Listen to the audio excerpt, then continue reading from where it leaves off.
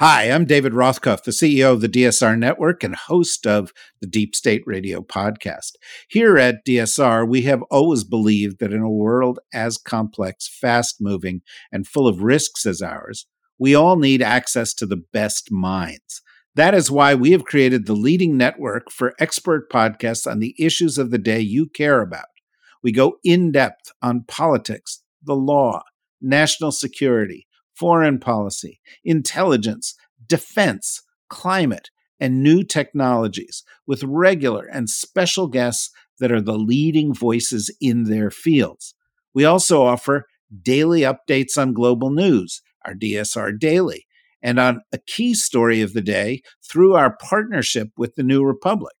That is why over 1 million times a month, people like you choose to spend time with our hosts and guests. Membership is what supports this, and members get special benefits, including bonus content in virtually all of our podcasts. It's a big deal, and it's a good deal. Our monthly membership price is going to go up for the first time in our history on March 1st. So now is the time you can lock in our founders rate of just $5 a month. To do so, go to thedsrnetwork.com and click on membership. It's that easy, but don't delay.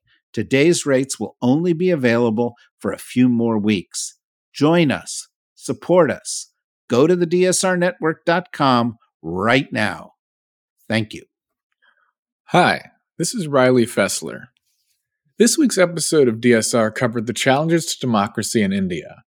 Today's episode from the archive takes us back to March 2023, where David, Corey, Rosa, and Ed discuss Biden's Democracy Summit and what should be done about Netanyahu, Modi, and others.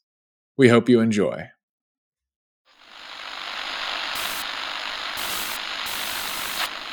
Nine, 12, 10, 28, 2, 23. This is Deep State Radio, coming to you direct from our super secret studio in the third sub-basement of the Ministry of Snark in Washington, D.C., and from other undisclosed locations across America and around the world. Hello and welcome to the podcast. I'm your host, David Rothkopf, coming to you from spring-like Washington, D.C. I am joined today by our usual gang of ne'er-do-wells, Rosa Brooks of Georgetown University Law School. How are you doing, Rosa? Hi, David. I'm well, thank you. It's not just spring-like, it's actually spring. Oh, yeah. No, that's a really good point. Corey Shockey of the American Enterprise Institute. Yes. Spring hat gesprungen here in Washington. Gesprungen. It's gesprungen. And Edward Luce of the Financial Times. Good to see you. Good to see you. And at some point, as often happens in these podcasts, David Sanger will quite possibly make his way into this discussion. What I wanted to talk about today is something that's happening today, which is the Democracy Summit, or Summit for Democracies, as I think they're calling it, which is prepositionally quite peculiar, but let's leave that aside for a moment. The President of the United States said just now, moments before we began this podcast, that democracies are in good shape, getting stronger all around the world. Yay! What do you think? Yay! It's great. It's fantastic news. I wouldn't have known if he hadn't said that, so I'm really glad he says so. That could be true because it's not true. Anyway, Ed Luce has written an insightful column, as he does on most subjects. Well done, Ed Luce. So maybe we'll start with you. What about it, Ed? I think Biden's heart is in the right place, and I agree with him. Democracy is good, and I agree with him that countries, even adversaries that are democracies, are less likely to be adversarial. And so I applaud the aim and the intention of encouraging democracy. But I do think that this prepositionally challenging Summit for Democracy is at best neutral to sort of empty, and at worst actually very awkward. and risks sort of highlighting the kinds of inaccuracies that were in the comment you just quoted from Biden just now. Democracy is not on the advance around the world. There is, I think, a lot of political science behind this term democratic recession. And I quote the VDEM, the Swedish institute that monitors democracy, along with Freedom House. It's one of the leading ones in the world. And it agrees with Freedom House. Its estimate is that 72% of the world's people now live in autocracies. And that's up from 46% of the world's people in 2012. That's just a decade. And that's about a quarter of the world's population. And it doesn't include some of the quotation marks democracies that have been invited to this virtual Summit for Democracy, such as India, which I think it's fair to say is no longer just an illiberal democracy. I think now with the decision on a completely trumped-up charge to jail Rahul Gandhi, the only credible opposition leader, puts India more into the category of emerging authoritarian. And so, this isn't a good time for democracy. And therefore, the question is, what do you do to advance democracy? And I think, at the very least, there are better ways of doing it than holding a summit with all kinds of questionable guests. Yeah, no doubt. Corey, I'd love to hear your comments. And, perhaps you wish to cite The Retreat of Western Liberalism, a classic of the genre written, 6 years ago. Ed, was it 6 years ago? Yeah, I'm feeling I'm a victim here of too much generosity. I'm not going to be able to repay it. All right. Well, Rosa, work on a way that we can take some of it back. But Corey first. Okay, how come Rosa gets to do that? Okay, go ahead. Why didn't you turn to me? Go ahead. Have at it. I'm just kidding. Sadly, I agree with everything Ed just said. And it only kind of makes it worse that the first Democracy Summit a year ago outlined this last year as the year of executing big plans and has achieved nothing near as I can tell. So it's not only embarrassing that the president is, remember that great line from the Bob Dylan album, Modern Times, where he comments, "If I say it, it must be true." It's actually not good for the president of the United States politically to be saying something so obviously untrue. It discredits the president, and we need the president credible for lots of important things. So I wish he hadn't done that. I also wish he hadn't held the Summit for Democracy. And it's going to be really weird for the administration to be criticizing an Israeli government that's participating in the Summit for Democracy. Let me just also rush to say, I think democracy is a great thing. I also believe the ideology that democratic states are safer, better governed, better for the international order. And here's my gift to the deep state nerds listening. Since you guys hung in there with me last week when I was on an airplane and in an airport, my gift to you is your ability, which should already be quite substantial since you're deep state radio nerds, to bring a dinner party to a screeching halt. Here's the latest way for us all to do that, which is to say the only war fought between two democratic states, 1973, Great Britain and Iceland, the Cod War, 7 shots fired before Britain capitulates to Iceland's demands. Democratic states are we're violent in the international order because we fight about people having rights and loaning them ways to government and the shape of the order. I'm not hearing nearly enough of that stuff out of the Summit for Democracies. And it's probably net damaging to the president to have done it. Yeah, so Rosa, it brings up one of those things, this is well-intentioned, having a summit of democracies, promoting democracy. Democracy is a good thing. It's a lot like diet and exercise. It works. It's a good idea. But the problem is you actually have to do it.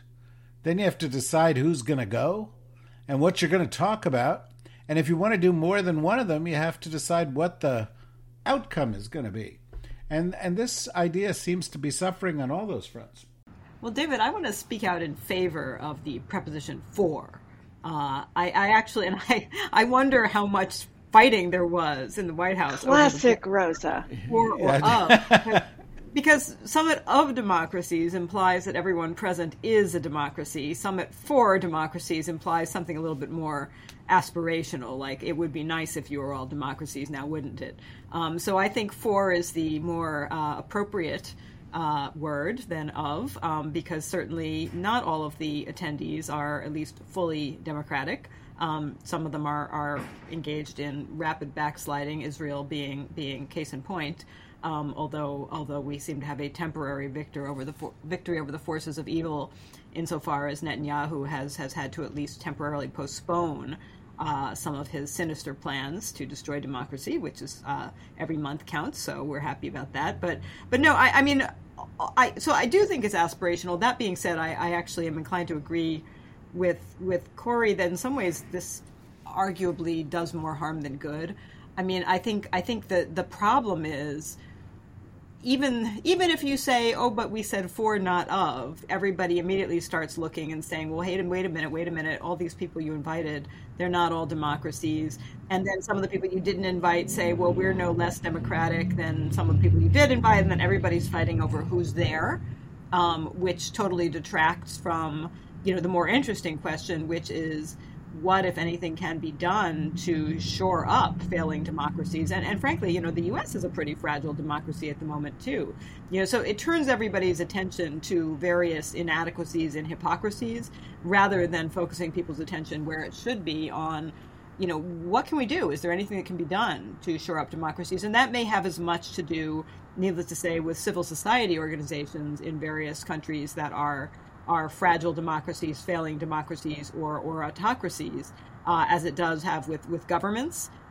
So I do think that it's a nice idea, but once you find yourself fighting over who labeling and who should be invited and so on, you're in the wrong terrain, and it's a shame. You actually miss an opportunity to do something good. Yeah, and that seems to be what people talk about. Before this all started, they were saying, well, look, Turkey's not invited, Hungary's not invited. That sends an important message. But now they're saying, well, look, Israel was invited, Mexico was invited, India was invited. That's confusing. But Ed, let me take one particular case. Let me take the case of Israel. Prime Minister of Israel spoke via remote to this, and he said, we're a democracy and our relationship with the U.S. is just great. Meanwhile, at the same time, we were learning that the White House was very strong with them about having to put this judicial reform on hold. And President Biden made a strong statement, and I think completely appropriate, saying, Israel can't go down this road. And we will not be inviting the Prime Minister of Israel to the White House anytime soon, which for Israeli prime ministers is a big deal because it's kind of the certification of their election or the celebration of their election. It's going on for decades now. Now, you could say this is the perfect balance. We've given them a chance to speak remotely, but we don't invite them here. We allow them to say positive things, but we say negative things because they're doing bad stuff. Or you could say, this is real confusing. What do you say? Yeah, I'd say it's real confusing. I'd just like to suggest a different preposition, by the way. I'd like to call it the Summit with Democracies. You have a gala evening with Frank Sinatra or something. It's like, this is a gala evening and there is going to be at least one democracy there. That would clear up the confusion. But Israel, I think, needs support. Half of Israel, at least, including its powerless president, Isaac Herzog, including, its reservists and a lot of its military, who understand that one of the motives in this coalition government, this far-right coalition government that Netanyahu leads, one of the motives of gutting the court is to protect the religious Orthodox community, growing religious Orthodox population's exemption from military service, therefore putting a greater and greater burden on secular Israel to defend the country. And then, of course, you've got the Ben Gvir sort of wing, the ultra-nationalist, wanting to remove any legal impediments to further encroachments on the West Bank, etc. I think that I can understand why there would be a debate in the White House about keeping some olive branch in one hand, with whatever, a middle finger coming from the other to Netanyahu, but a larger sort of Israel, we're with you, the real Israel as a democracy. I can understand that, but it is confusing. I mean, Gavir's been given the control of the National Guard through the Interior Ministry. This guy is sort of borderline racist. Not borderline. He's not a borderline. He's been convicted 3 times of supporting terrorism. I mean, this is like putting David Duke in charge of border security. This is extreme and deeply worrying, and that's why Israelis are prepared to, go on strike, refuse to turn up for military service, ground the airport, universities shut down, and it's clear that they understand in a way that's not been true at any moment previously in its 75 years of history. This is existential, and we've got to find a way of supporting them. Corey, that's the thing about video. I get to watch you guys react, and you were making some faces there. Why? I was not making faces in disagreement with Ed's comments. I was making faces, sorrowful faces about the great state of Israel putting a racist in charge of security that way, and making faces of interest and support for Ed's very good suggestion that we need to find ways to support democratic forces in Israel. And then I was just pondering, would that help or hurt what Netanyahu and his government are attempting to do, to have external voices raised? And I'm not sure. Yeah, no doubt. It's not going to look good, Rosa, if, as many Israelis suspect, Netanyahu's just back at it in a month. There was a good piece by our friend Alon Pincus in Haaretz today, which essentially said nobody trusts Bibi, and they expect he's going to go back at it. But giving Itamar Ben Gvir his own militia, which is going to focus on Palestinian versus Israeli crime and crimes within the territories, is a formula for catastrophe. I mean, we have to remember that gutting the judiciary is not the only problem Israel has with democracy at the moment. It seems to me that this is a looming nightmare for the Biden foreign policy team. Yes on all of the things you just said. I mean, what could go wrong with a militia, right? I mean, we've just had such great experiences with border vigilantes here in the U.S. No, I mean it's appalling. It's almost guaranteed to create some kind of crisis, new crisis, additional crisis when this militia kills a bunch of people and their families and so forth. That being said, I think Netanyahu is being clever by postponing these changes in the judiciary for a month because he's calculating, and unfortunately history suggests quite possibly correctly, that the attention span of most people is pretty short, that everybody kind of now breathes a sigh of relief and we say, oh good, so he's back down, and all the protesters go back home and everybody says we don't need to worry about this, at least for a little while. And then when he comes right back in a month and says, okay, now I'm going ahead, there's just that much less energy because people get tired. That whole eternal vigilance thing, that's the price of liberty, it's very exhausting to be eternally vigilant, and people don't like it, and they have jobs and they have families and they've got other stuff they have to do. It's extremely hard to sustain protest movements for long periods of time. And when governments make what seem like concessions, even when they're false concessions and temporary concessions, it can really take the wind out of the sails of protest movements. And I think that's what he's banking on. I think he's figuring, by the time a month has passed, some of the energy in the protest movement will have dissipated and I'll be able to push this back through. And that's a real danger. Is this a real foreign policy conundrum for the United States? Yeah, it's a huge headache because we've had, for decades now, we've had American politicians outdoing themselves to explain how mindlessly pro-Israeli government they are. And having sort of backed ourselves into that corner and empowered the far right in Israel, empowered Netanyahu for so many years, we're now kind of in a bind. It also, I was quite struck by something that your friend Alon Pincus said in one of our previous podcasts when I asked him the question, well, gee, the Israeli government seems to be losing an entire generation of younger Jewish Americans. And I said, do they just not care? And he said, yeah, they don't care because, Netanyahu really could care less about Judaism in any form. He cares about power. He cares about himself. He has no actual interest, as far as anyone can tell, in, the Jewish diaspora or anything to do with it. And he said, look, they've got the right-wing evangelicals in their corner, and there are a whole lot more of them than there are Jewish Americans, frankly.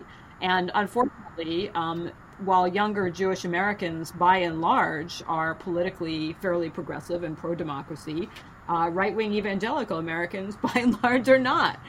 So I don't think Netanyahu really cares what Biden thinks. I don't think he really cares what Jewish Americans think. I think he figures correctly that he has enough support amongst the American right, amongst evangelicals in particular, that nothing is going to change. The U.S. may make noises, but we're not going to do anything. And the people who are upset about what he's doing are not powerful enough to do anything to really change anything.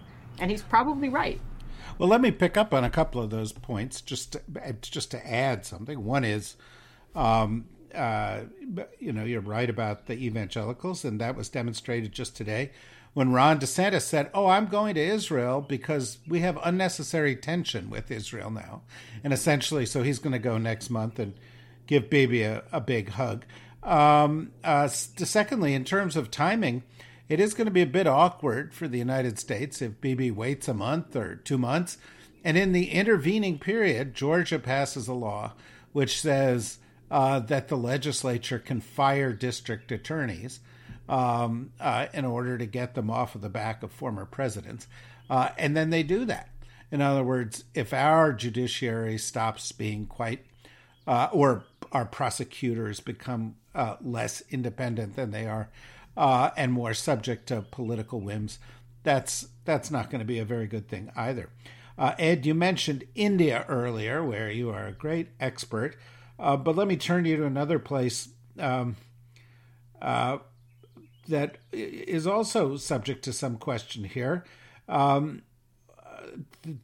After decades and decades of one-party rule, Mexico instituted an electoral oversight commission, which was designed to make elections fairer, and it produced elections in which the PRI, the one party that dominated for all those years, had competition and didn't actually win. But now the current president, in an effort to maintain his power over that country for the foreseeable future, has eliminated that body And it looks like he's going to be able to sort of impose his will, even if he has the current mayor of Mexico City run as a surrogate. And Mexico is going to become less democratic, and they're right there in the middle of this thing. And it poses another of the problems of hosting events like this, because we need Mexico's cooperation on the border. And so publicly embarrassing them about the fact that they're not a democracy is difficult. What do you think of that challenge? It's a very difficult challenge. I mean, which again, would be solved by not having a democracy summit. I mean, Mexico's problems wouldn't be solved, but America's embarrassments would be. Obrador is AMLO is a reminder that, the populism isn't just a right-wing phenomenon. It can come from the left, and particularly in Latin America, in fact. That the way of moving from democracy to autocracy nowadays tends to be via outward appearances, legal forms, as opposed to coups, more old-fashioned 20th century coups. There are far fewer of those around. There are far more sort of Orban, Modi, Erdogan, and now Obrador style, just gradual incremental gutting of the checks and balances and the independence of the judiciary and the probity of the media and the independence of the NGO, civil society. And Obrador's move to basically defang, to disable this election commission is a very good example of that, which poses the question, what can America do about it? And I think it's very, very difficult to do direct things about it with big countries like Mexico. It's much easier to incentivize small countries. That's just a sort of function of size. But my sort of grander theme, and I know it's much easier to delineate than it is to do anything about it, but my grander theme is that the Ukraine war has really highlighted that there is such a thing as a global south.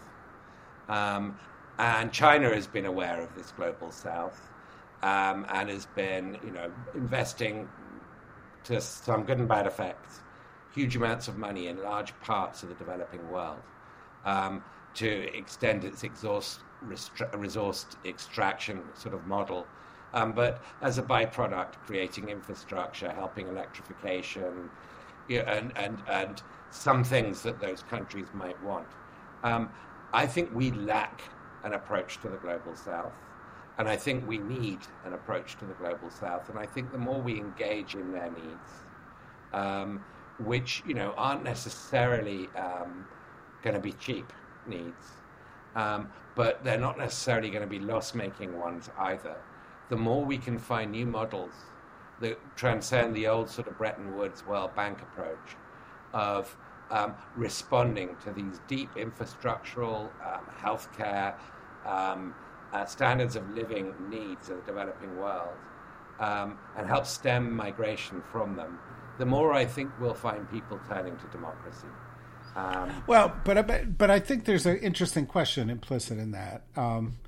Because going back to the Biden statement, we only have a couple minutes here, but going back to the Biden statement that, democracy is stronger, I think if you were doing an objective analysis, you would say that the movement against democracy is what's really gained ground, and whether it's Orban or Erdogan or Modi or AMLO or what was going on in Brazil, we can identify a large number of cases where there has been backsliding, including here in the United States.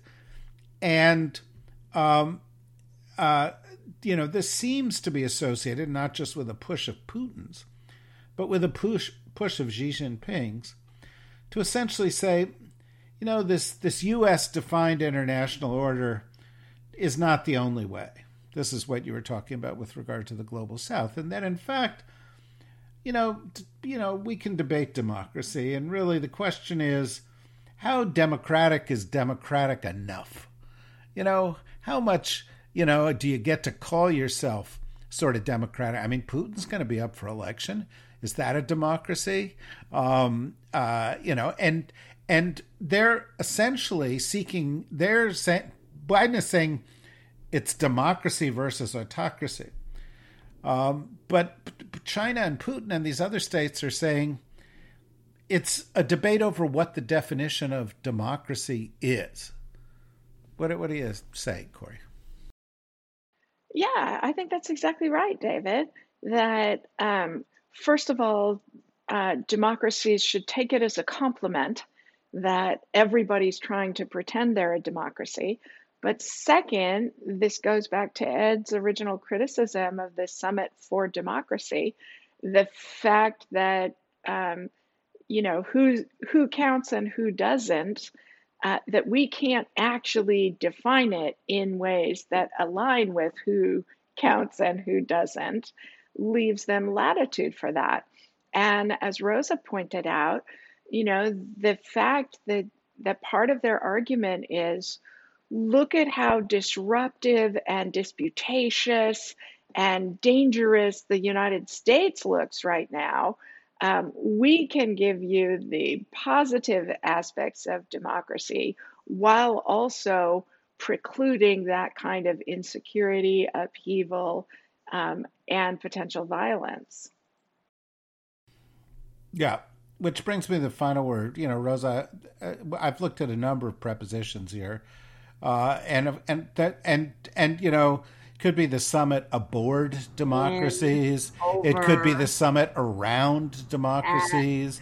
It could also be the title of Frank Fukuyama's book, The End of History and the Last Man, because people always criticize the end of history part and they leave off the fact that he thought the real danger to freedom was apathetic people living in freedom. Well, that's another one. It's not exactly a preposition, but I get your point. It could be the summit underneath democracies, the summit toward democracies. We could have conjunctions. We could just have summit and democracies. Or summit and or democracy. And or. Yeah. Or, right. The summit. I still think we should have a gala evening, with democracy. And at some point after dessert, the curtains will part and the microphone will be teed up and democracy will come on and sing a beautiful song. Or we could take a page out of the FDA's book as they define things like cheese whiz. It's not actually cheese, it's cheese product. The summit democracy product. With democracy product. Looks like democracy, tastes a bit like democracy, and yet it's not. But it's so much more convenient than democracy. Right, exactly. Somewhat less nutritious, but more filling. Yeah. Oh, you remember that margarine they launched? I don't know whether it was launched here, but in the 1990s in England, they launched a margarine that tasted a lot like butter, and it was called I Can't Believe It's Not Butter. Yes, yeah, exactly. Right. It wasn't a parquet, and then in the ads. Although in this case, it would be kind of, I can't believe it's democracy, because it's not. Well, guys, this has been extremely useful. This has been very enjoyable.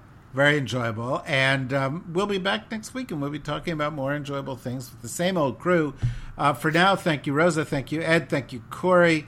Thank you, David Sanger, wherever you were. You didn't come, but we, Well, no thanks to you, David Sanger. Yeah, what the heck? Why are we thanking him? What a deadbeat. I was just David being out inclusive. of pattern. And for David, we got more of these interesting podcasts coming. So, listen, go to the dsrnetwork.com to listen to them. And while you're there, become a member, clicking on membership. For now, thanks to all of you, and we'll be back again soon.